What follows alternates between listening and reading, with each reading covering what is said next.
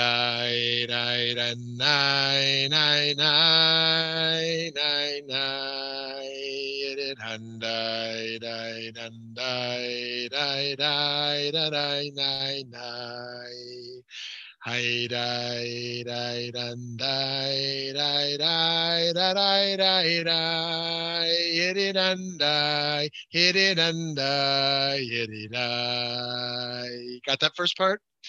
Hey, die, did it, and die, die, die, die, die, it, and die, die, and die, die, die, die, die, die, hit it, and die, die, and die, die, die, die, die, die, hit it, and die, hit it, and die, did it, die. Here's part two.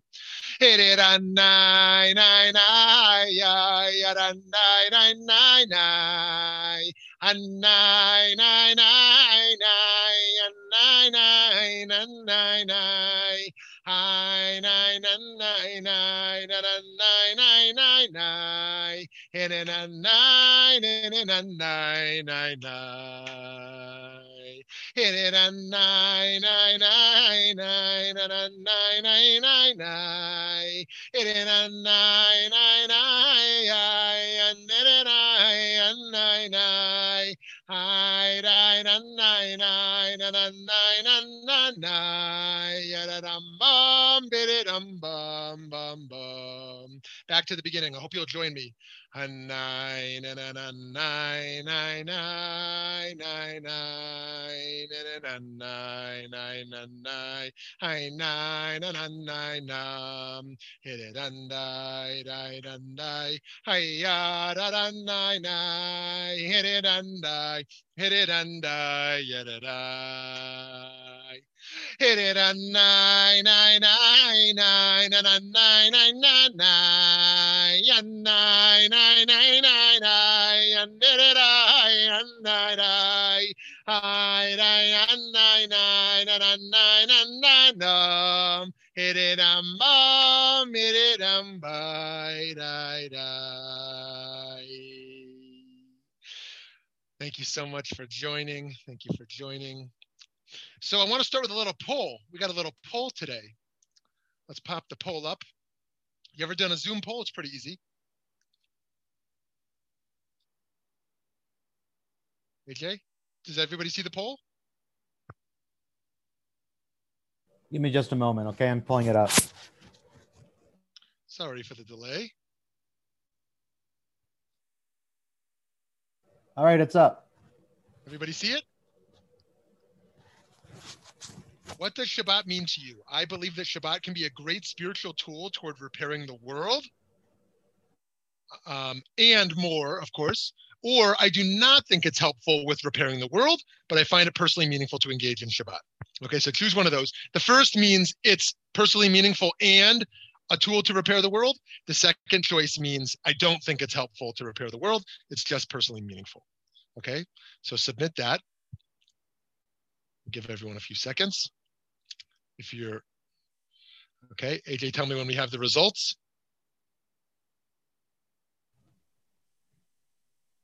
Okay. I think that's everyone. Okay. All right.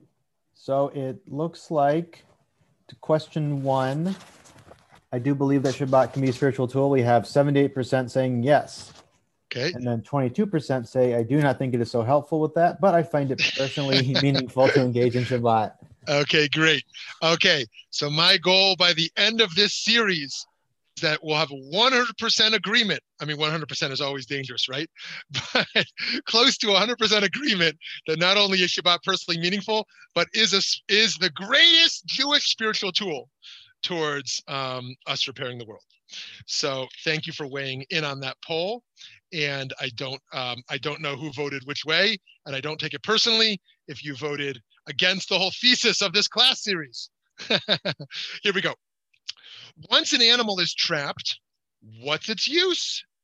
In the biblical era, after an animal was trapped and slaughtered, the animal's hide was removed in preparation for its use in the Mishkan. This is the activity that constitutes our 27th malacha of Mafshit, skinning, skinning the animal. This skinning of an animal applies to all types of species, mammals, birds, and even fish. Any animal that has skin that can be removed. This malacha doesn't apply to cooked foods that one eats as food. For example, removing the skin on one's plate at a meal is not mafshit. Rather, it only applies to a raw, uncooked animal. Doesn't it seem excessive to need hides in a humble house of God? The rabbis discussed in various ways the limits of what hides could be needed and why. This passage is in the Babylonian Talmud Shabbat 102b. They say there should be no poverty in a place of wealth. Why then does God need goat's wool from which sacks are made? We could instead have used 3 covers of scarlet wool and over them another 30 processed hides. So here they're grappling with this. Indeed, there could always be more added to the utility and the design of the Mishkan. The detailed recording could be seen as a form of moral accountability to ensure nothing more elaborate was done. Have you ever traveled through Europe and want to take tours of the beautiful churches with gold ceilings and billions of dollars of art on the walls? Nothing against those. I also enjoy that art, but that is very different than the fundamental Jewish approach, which doesn't primarily want gold ceilings and expensive art on the walls. I would argue that the reason we have these long passages in the Torah detailing exactly what should be used in the Mishkan is for moral accountability, lest someone get carried away and think they need more excessive garb that they wear. They need more excessive art or gold in the religious sanctuary. We list exactly what's needed and nothing more. It's also worth noting how early in Jewish history, there's already some progress in the move away from using animal-based materials.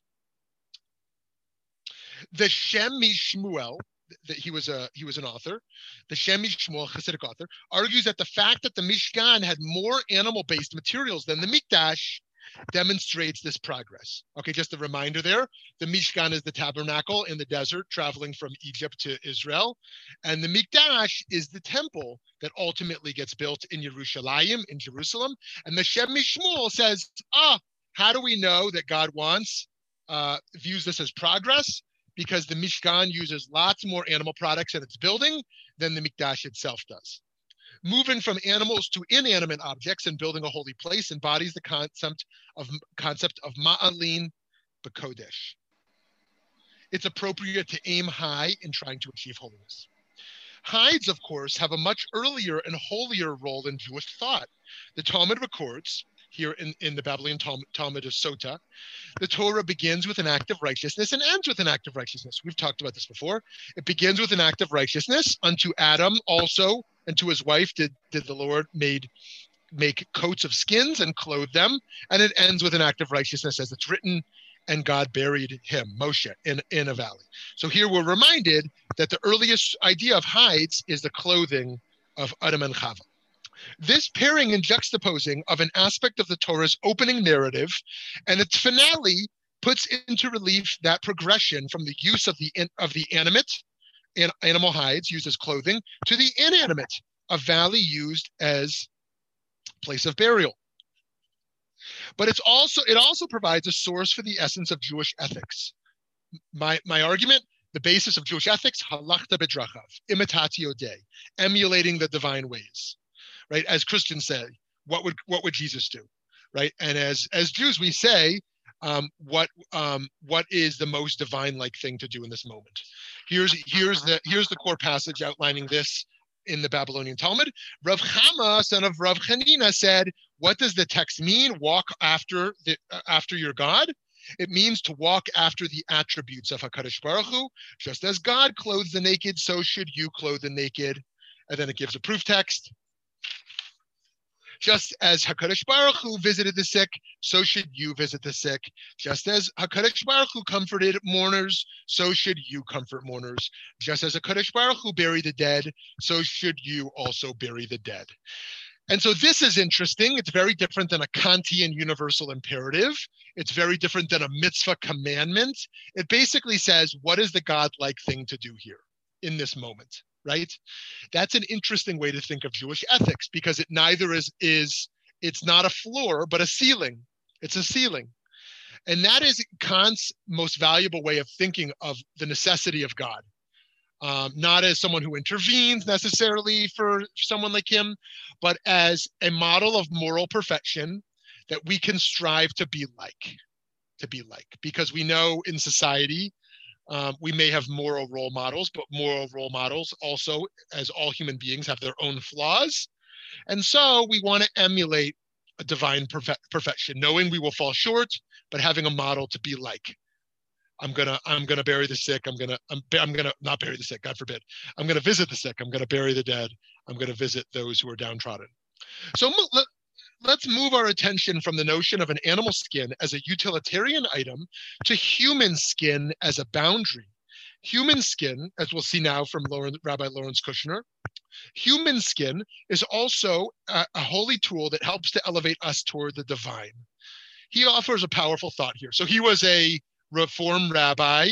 I say was because he retired from the rabbinate and has desired to retire from Jewish writing even. He has some very interesting books on Jewish mysticism. And now he wishes to engage in art. He does art. And he really views it as a very separate era from his previous era. We've had him here at VBM before. And this, what we're going to look at, comes from his book, Honey from the Rock. Honey from the Rock. I think a lot about honey these days because my kids love Winnie the Pooh. All through my 2-year-old through my 7-year-old, they all love Winnie the Pooh, which is great when they can all enjoy the same thing. Could not several people be members of a single living organic unity?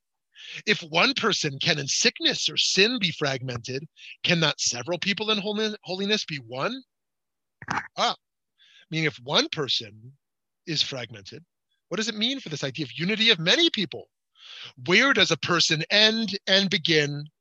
Is it really at the outer border of one's skin? Is the skin the boundary of the self? As if to say everything that is inside is person, everything outside non-person. Is this not saying that our least subtle sense, the sense of touch, defines a person? What about the smell of a person? If I smell your perfume or cologne or something else, is that not part of the self? An emanation, if you will? And what if our ability to see were as fine as that of the electron microscope? Is not the sight of the self an extension of self? When we came to the skin line, there would still be spaces. Or if we were, as we probably are, able to see infrared energy patterns, a person's shape would so change again.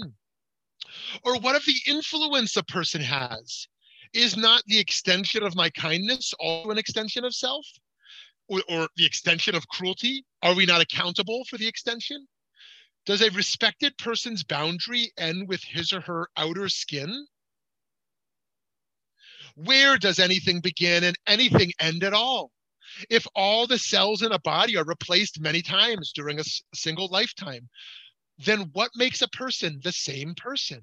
Am I really the same person as 10 years ago if all my skin has been replenished? Why have we so ruthlessly superimposed borders on things? Fragmented the cosmos. Maybe there are no objects at all.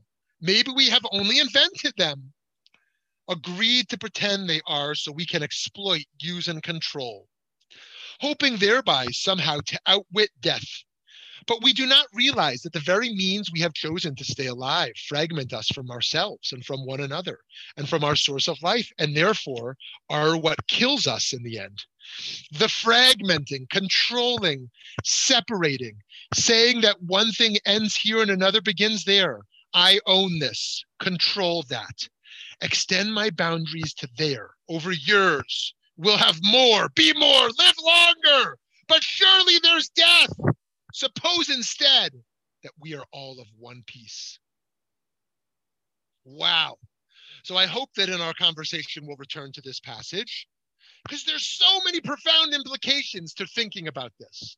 Of course, there's the idea that he's moving us towards mystical oneness, that once we've challenged the beginning of self, the end of self, and the beginning of other, we have also challenged the whole paradigm of differentiation, of fragmentation, and move towards the potentiality of unity, of oneness.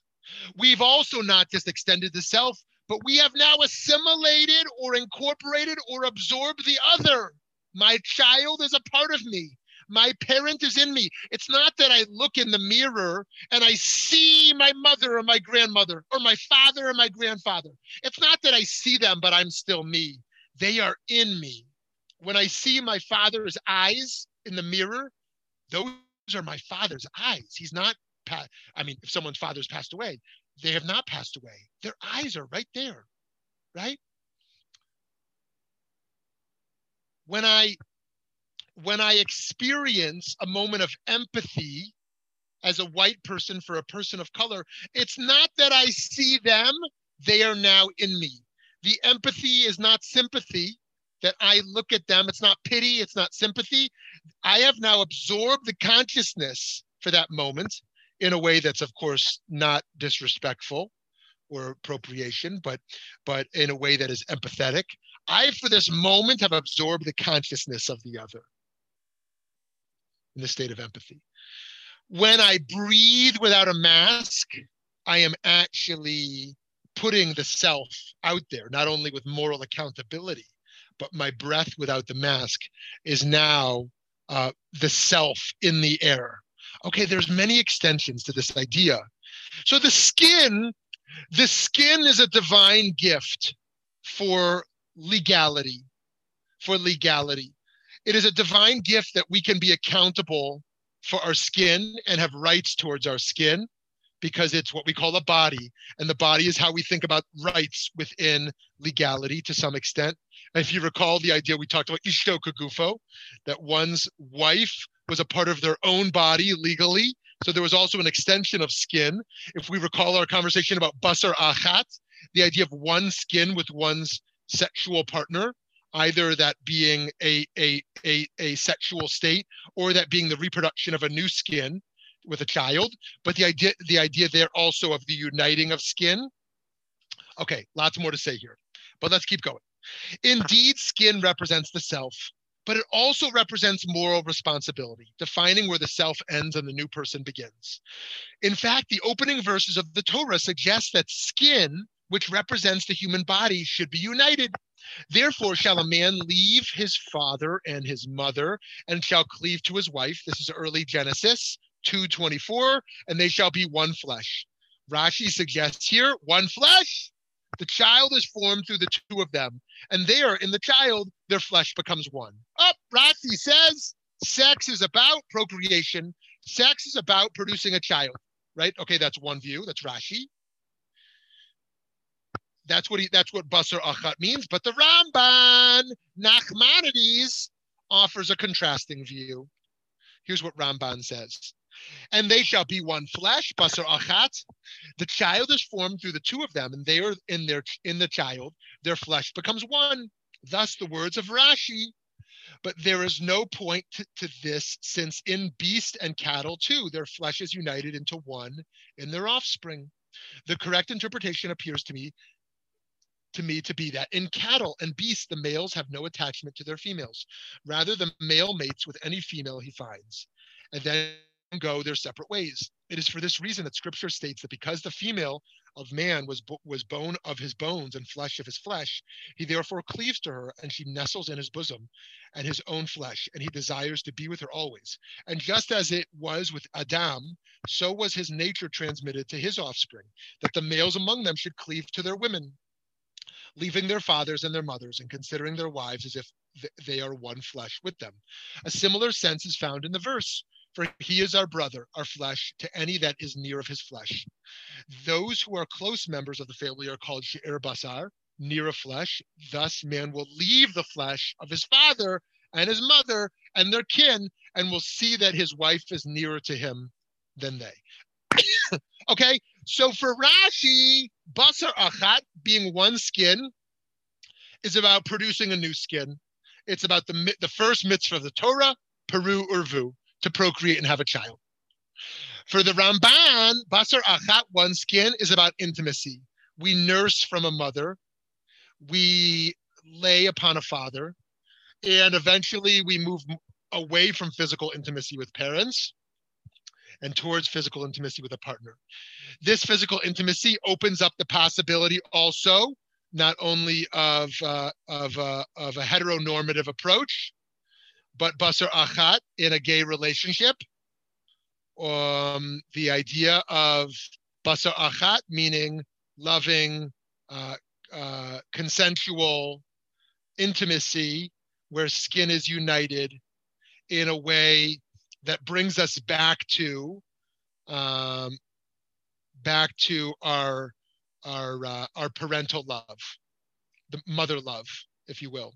I mean, my child was born and we did skin on skin. They recommend more and more that fathers be a part of skin on skin because of the biological and developmental benefits to a child being placed upon the skin of another. And mothers, of course, can be touched out, and all the more so with a gay couple. But also here we see that another explanation for sexual intimacy can be that it is a return to our parents, not in a Freudian psychological sense about the desire for, we all know the Freud, but in the sense of that as an infant, the most important thing a parent can do, well, aside from taking care of basic needs, is physical contact, physical intimacy, physical warmth, right? The flesh, the nursing, that physical love, the holding, the closeness. And we never lose that need. And so consensual, loving, physical intimacy, more than being about, ideas of sexual pleasure, is about that return to acceptance, that turn to love, that turn to the comfort of skin. And this is what we see here in the Ramban around basar achat, to be one skin. So for Ramban, the goal is a relationship, the intimacy, a relationship that includes but goes well beyond the physical.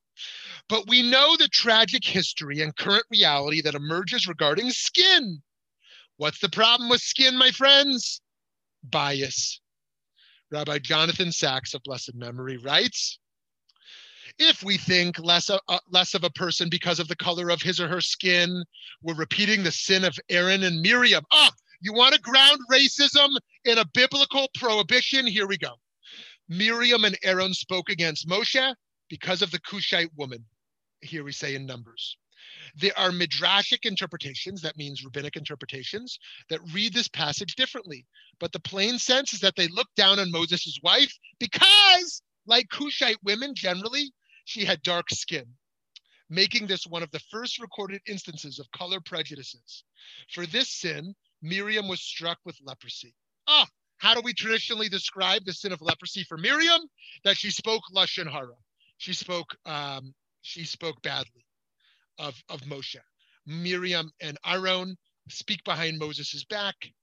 He doesn't respond to it. He's humble and doesn't respond to it, but that's the punishment. What's going on here? This idea based in Midrash that it is about Moshe choosing a black wife. That's the sin. Instead, we should remember the lovely line from Shir Hashirim, I am black but beautiful, O daughters of Yerushalayim, like the tents of Kedar, like the curtains of Shlomo. Do not state at me. That should be stare. Let me fix that. Do not stare at me because I am dark, because the sun has looked upon me. Well, that implies tanning, right? That implies tanning, but there's more going on there. I mean, these are people in the Middle East that are dark complexion, not just suntanned.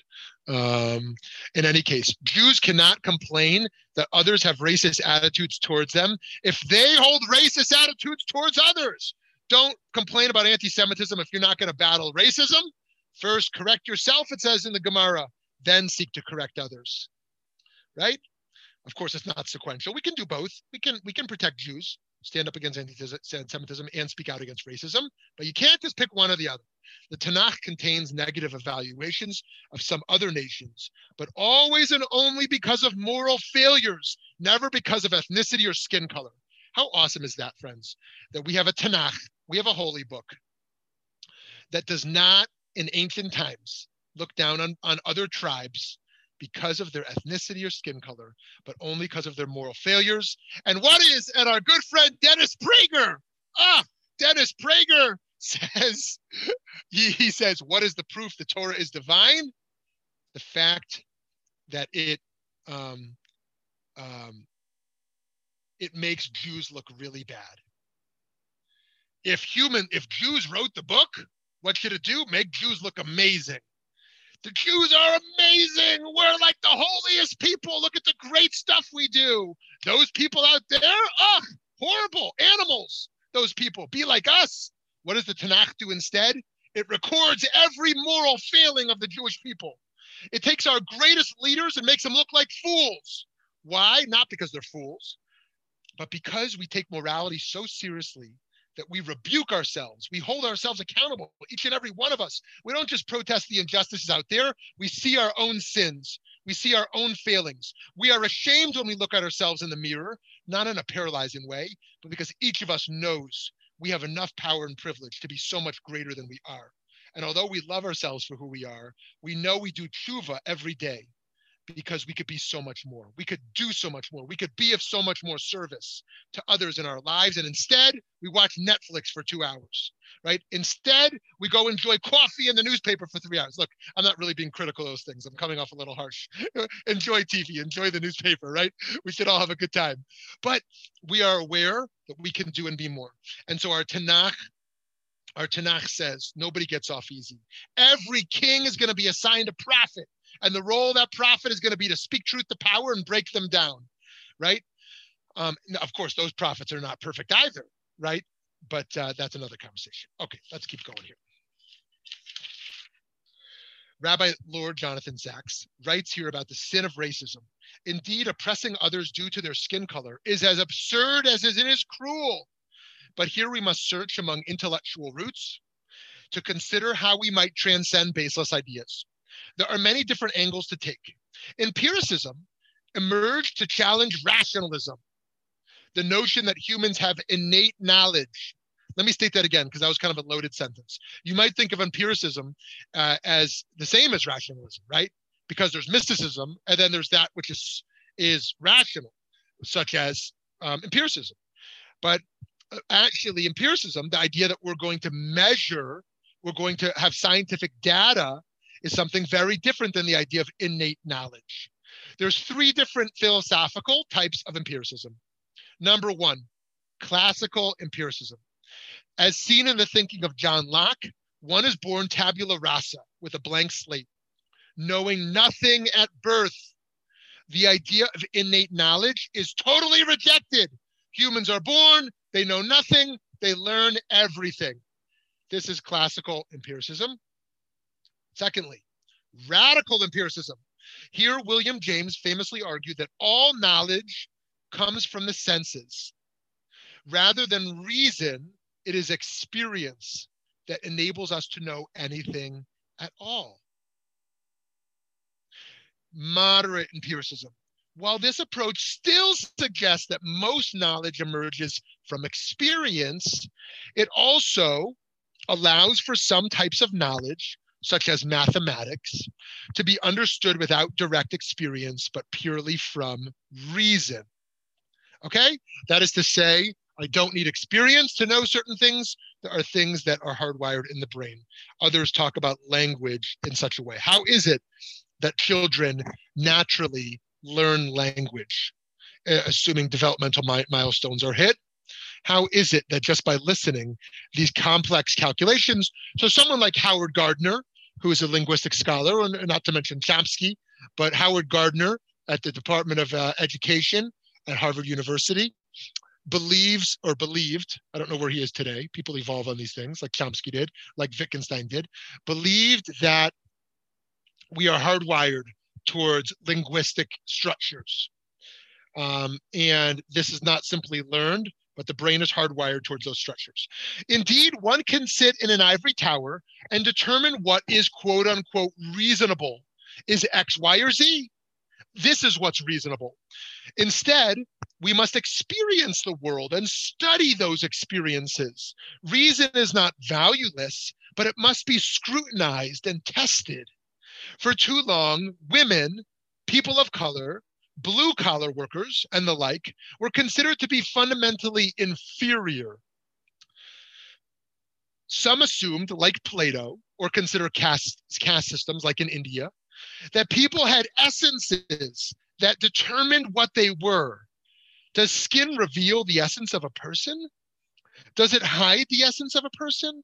Or do people not have an essence at all? What we know for sure is that the skin is not an accurate representative of who is inside. It is part of the story, but only a small part. A white supremacist is wrong to think that a black person is inferior. Farrakhan is wrong to think that white people are inferior. Let me say something about Farrakhan. Farrakhan is complicated. Why is Farrakhan complicated? Farrakhan is a horrible bigot. He's a horrible bigot. He thinks white people are inferior. He thinks women are inferior. He thinks gay people are inferior. He's anti-science. He's even flirting with radical far-right ideas that are very dangerous. He's anti-COVID precautions. Farrakhan is a hater. You can call Farrakhan a hater. And yet, there's two caveats that have to be made. He is historically an important figure to people in the Black community. He was there with MLK and Malcolm X, but he's still alive historically. Number two, he takes care of people. Like a mafia leader, he takes care of people. So what's happening, interesting, in Newark, there's professors who tell me that they love Farrakhan as a kid because he gives them food, he gives them educational opportunities, maybe they get a grant from one of these foundations, they love him, and then they see his hate and they move beyond him.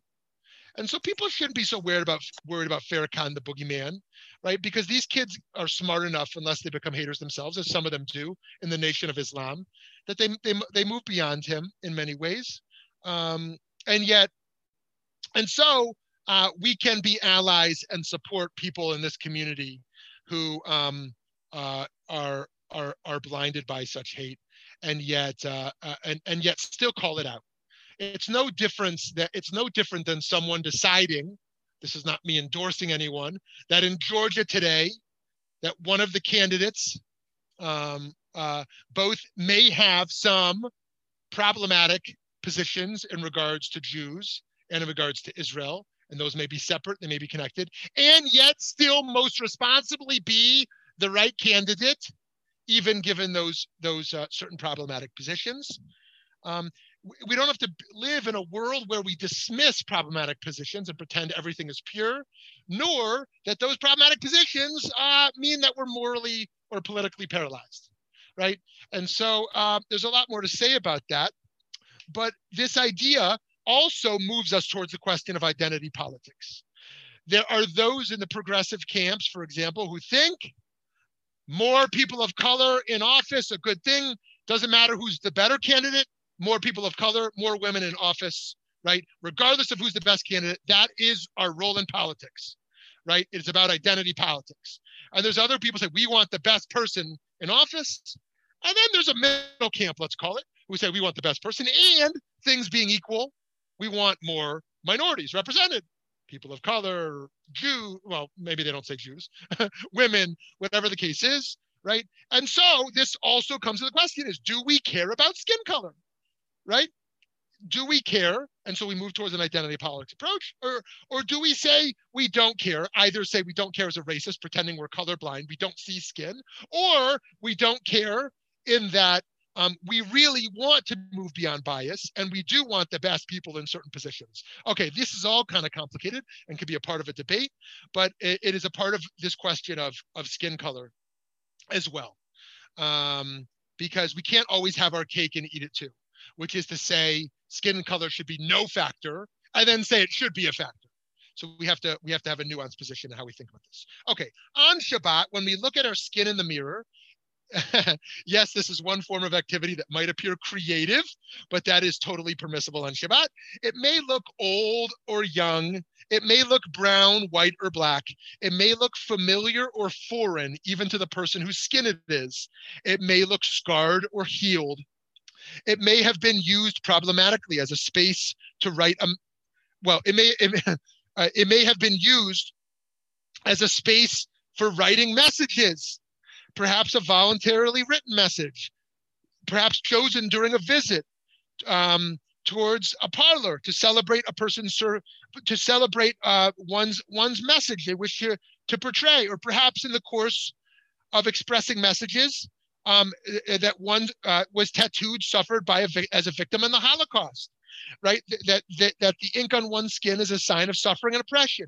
But then we must transcend our skin and realize that it is hardly the complete and true self.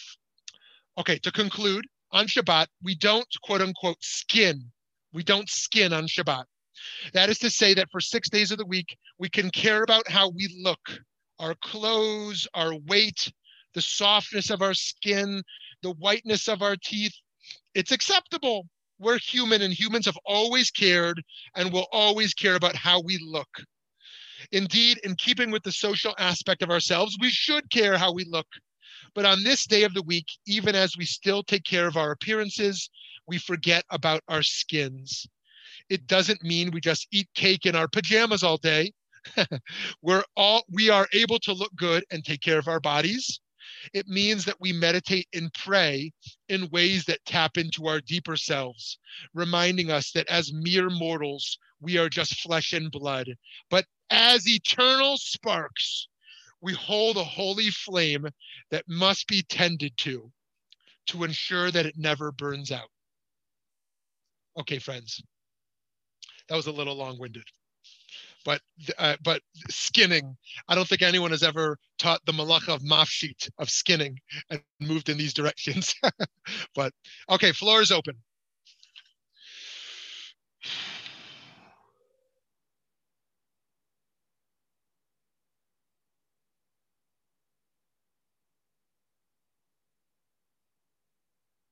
Avital writes over there.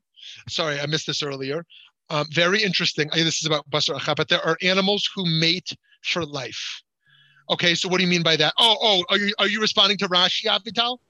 Rashi's idea that mating primarily being about procreation, or are you responding to where the Ramban was mentioning that? Where the Rambam was saying, contrasting beasts with humans, where like beasts kind of just mate with anyone and then move on. But humans don't. They choose a mate for life, but there are animals who mate for life. So how can we really make that comparison in a more salient way? Do you mean mate exclusively? Yeah. Okay. Okay. So this is helpful. So what are some of the animals that have exclusive partners? Do you know? Some bird. What was it? Eagles and penguins, and most birds, I think. Most birds have only one partner. Yeah, eagles especially, and even the penguins. Males? Even the males? Yes. Yes. There's a website I can refer you to because I watched the Eagle Watch. Okay, that's very interesting. I mean, I'm aware that some male animals restrict their female partner from having other male partners, but I wasn't aware that male partners restrict themselves as well. Yeah, I'm not sure about other animals, but the birds I know, at least eagles and penguins and those types. I think smaller birds too, but I'm not sure about the smaller ones. Okay, very interesting. By the way, in animal sexuality, there is one type of monkey where the females are sexually dominant. In the others, the males always initiate sexual encounters. But there's one type of monkey where the females always initiate, which is very interesting. I was just watching a video about that and research and looking at some research on that. In any case, that's very interesting. So thank you for that, Avital. Okay, and someone else about anything we've talked about today. I have an idea. Yes, please. You know how in psychology you hear this a lot. being happy in your own skin. Ah, yes. What do you want to make of that? I don't know. I'm asking you. Oh, good. Yeah. Yes. Okay, good. So, so let's problematize this a little bit, because it's worth thinking about. That So let me say something else. So 2 nights ago, for the first time, I love that I can talk openly with this group, since we have, that's the great thing about a learning series, is that you come to trust the people you're learning with, and you can talk more openly, an extended learning series instead of a one-off. So 2 nights ago, I initiated the most extensive conversation with my 2 older children about gender identity.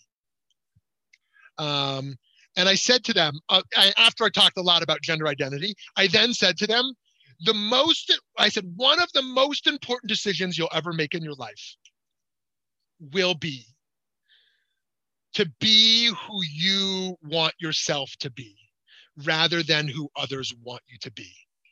And one of the ways people will want you to be is to be a stereotypical man as a man, and a stereotypical woman as a woman. And you can choose to be that if that's what you choose. But you can also choose to hold your gender identity more loosely or differently, and to decide who you want to be as something different than that. You don't have to be more girly, however you understand that, as a girl. You don't have to be more manly as a boy, as a man. And so what I was trying to say to them is exactly this point, that one of the most fundamental forms of suffering in the human experience is not being comfortable in our own skin. That we do not look in the mirror and love ourselves. We never truly become comfortable in our own being. We're not tall enough. We're not skinny enough. We're not good looking enough. We're not smart enough. We are not enough. And that sense of inadequacy is so pervasive in the human experience that moves people either towards a hermit lifestyle, not wanting to be seen and being embarrassed, or towards a narcissism of wanting to constantly be seen as a way of proving oneself's worth. And this, more than anything, I'm dealing with children, feels to me like a priority of helping children, of course, adults as well, but starting early to be comfortable or happy in our own skin. Now, let me say one last thing. This may be a physical process, a bodily process, coming to love one's body. That's what is kind of intended by the word skin, right? It's my weight is okay. My face is okay. My gender, my sex is okay. It's all okay, right? Or it might be going beyond the skin, right? Comfortable in my own skin, and yet transcending that skin, that sense of self. Carol, what do you think of that? Muted. I think it is a very important, it basically, to me, that is synonymous with self-esteem. And a lot has been written and done with self-esteem and the need for it. So to instill that in young people, and teenagers or even younger, is very, very important. And I think in my personal life, I had a grandmother who built up my esteem. I lived with her. It wasn't just that I went to grandma's once in a while, we lived together. And she built up my esteem. I mean, maybe as a child. And I always felt very confident. I don't believe I was a bully. I just felt comfortable. I just felt what I did and thought was okay. Yeah. Amazing. Let me say one other thing here based on what you're saying here, which is that, it's actually very interesting that I actually think, and push back if you disagree, that young children are actually very comfortable in their own skin. Being uncomfortable in our skin is something we learn. Young children don't have a sense of self-awareness of their skin. That's how Adam and Eve don't know they're naked until they kind of mature to the point of seeing their nakedness. They're not even self-aware of their bodies. right? I watch my own young children and kind of how they become aware of their own bodies in different ways. And then the other part where actually it's not like, oh, children aren't comfortable in their own skin and we mature and then we become comfortable. In some ways, it goes the opposite. What makes us less comfortable in our own skin? Trauma. Because trauma, understood not even just in the most intense ways, but even in small ways, intense ways, abuse, right? Abuse is going to make someone uncomfortable in their own skin. Let's go to less intense ways, but still trauma. The death of a loved one, a schism in one's narrative, like a divorce or a major fracture, right? A major public shaming that happens to a 6-year-old in school or a 30-year-old in the workplace, right? These traumas that all of us have throughout our lives in various ways, these traumas give us a sense of inadequacy. I'm not enough because I have this scar, this wound, which wasn't healed, never will be healed, and thus I'm not enough. How do we become comfortable in our own skin once again while we hold on to those traumas? How do we engage in a healing process throughout our lives to love ourselves given those wounds? And apparently that negative energy stays with us. It becomes embedded in our tissue at the granular level. So a child who loses a parent at an early age has great difficulty adjusting, and I'm going to put this in quotes, normally. That's right, 100%. And losing a child at a very young age is something that one will never get over. I mean, losing a parent, one never gets over, right? But in a way that a friend recently, came in my office. He's probably in his mid 70s. And it was for some reason, it was before COVID, but it was maybe 2 years ago. And it was the first time I had asked about his parents. And when he talked about his father, it only took 2 seconds before he immediately broke down and was like a young child again. He said because his father died at a very young age, any way of thinking of him, he returns to being that young child, because that's where the relationship ended for him. And thus he is like a 9-year-old boy as a 75-year-old man when he returns to memories and consciousness of this father. That trauma is alive at any time that it's reawoken.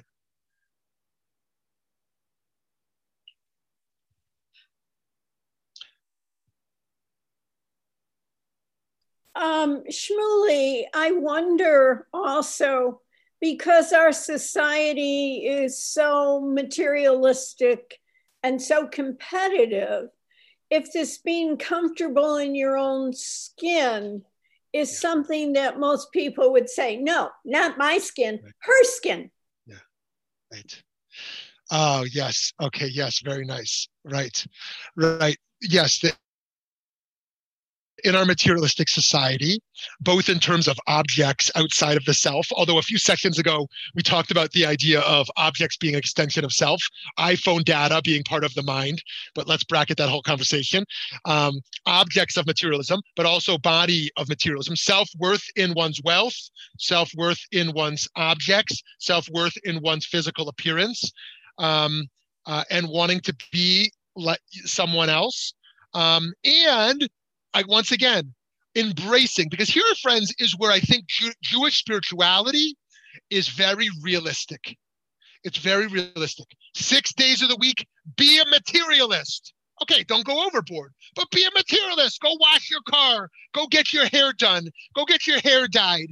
Go exercise as hard as you can because you want to look skinnier. Do whatever you want, to be in the materialistic world. But one day, be a radical spiritualist. One day, say, okay, I live in a materialistic world. I'm going to buy things that make me happy, okay. But one day I'm going to be a radical spiritualist. And I'm really going to not care about that stuff.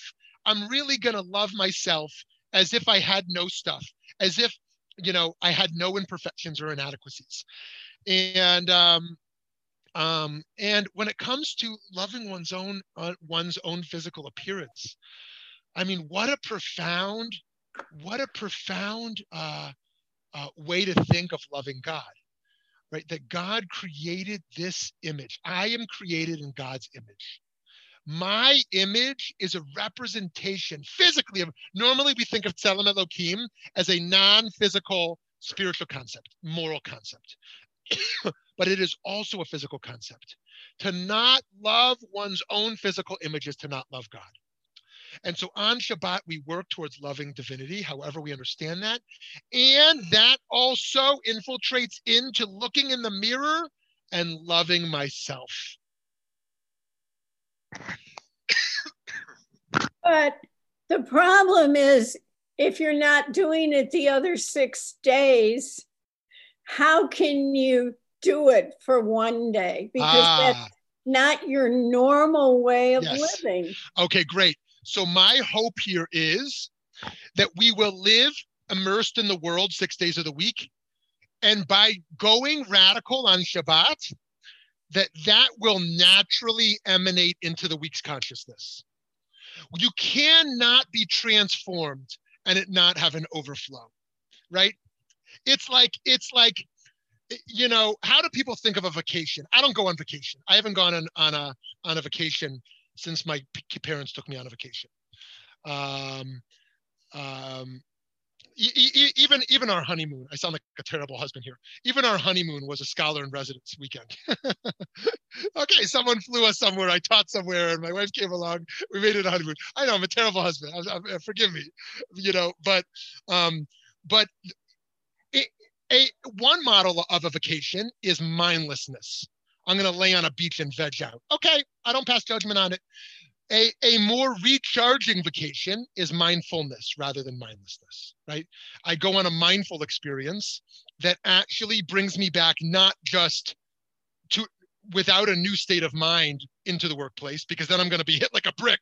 Oh, I got to do all this. I wish I was back on the beach, right?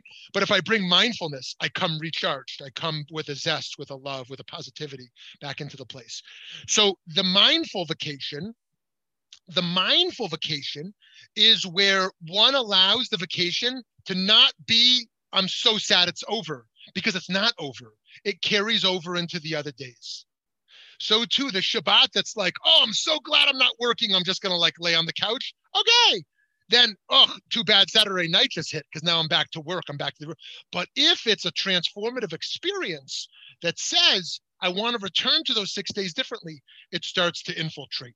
And so we allow ourselves to be materialistic. We allow ourselves to work hard, but it's going to be with an elevated spiritual consciousness because that day we're bringing it in.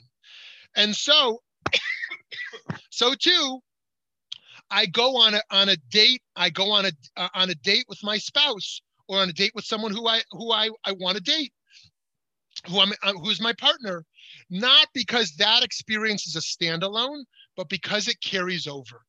It carries over. It's not just about a meaningful experience. That experience is one that carries over into us doing the dishes.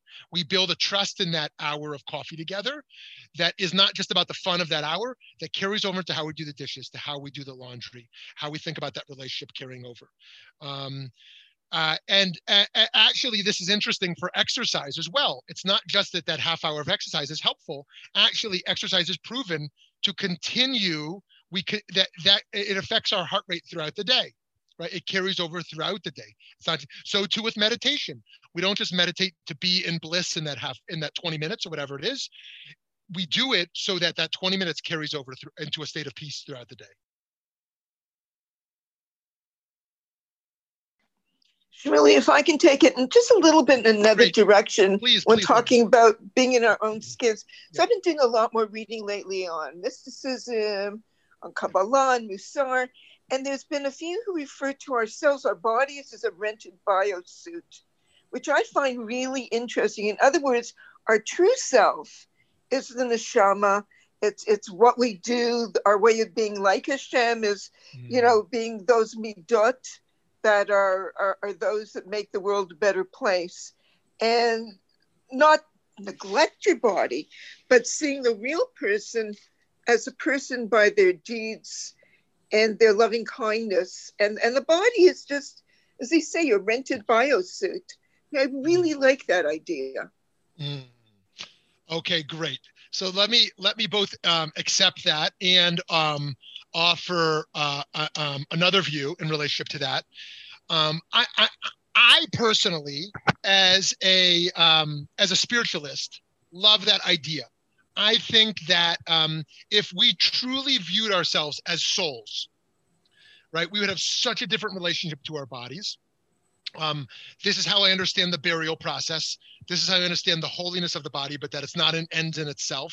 That's why we should donate organs, because the body is not an end in itself. The soul is what matters.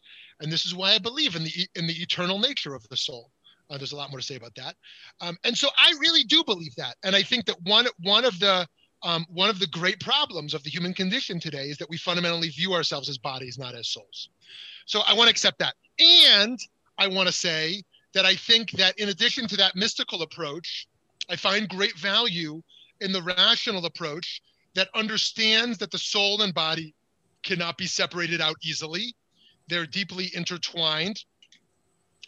And that's why the mitzvah is the central vehicle. The deed is the central vehicle for Jews, not meditation, not some act of the mind.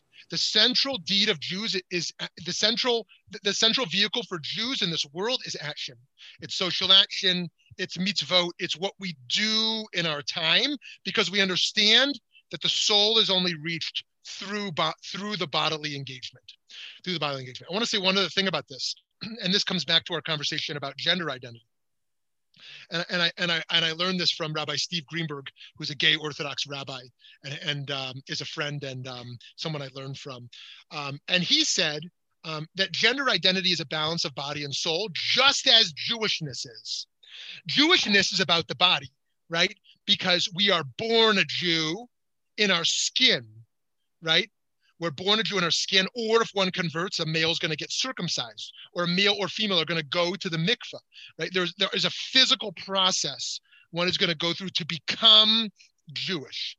And also, there is a very intangible, immaterial dimension of Jewishness, which goes far beyond the physical realm. So too, the idea of the psychological and the physical, right? That one's sex determines their gender to some degree.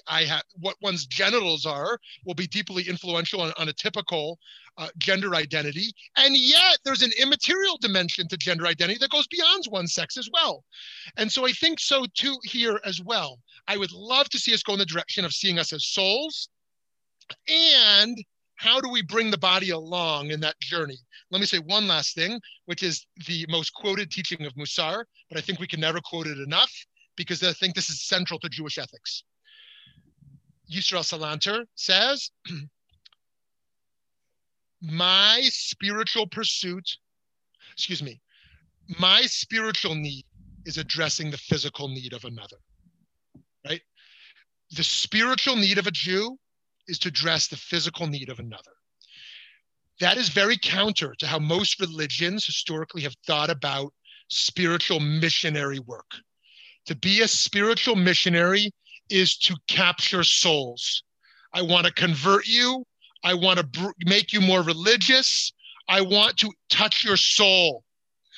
What the Musar tradition says, based on Yisrael Salanter, is my spiritual fulfillment is achieved by addressing your physical needs. Wow. That is how Musar and social justice intersect. That is how Jewish spirituality and social action come together. Because what does it mean to be a spiritual Jew? It means to make sure your physical needs are met, right? That is where my soul and your body come together. Okay. Is there one more comment or question before we wrap up?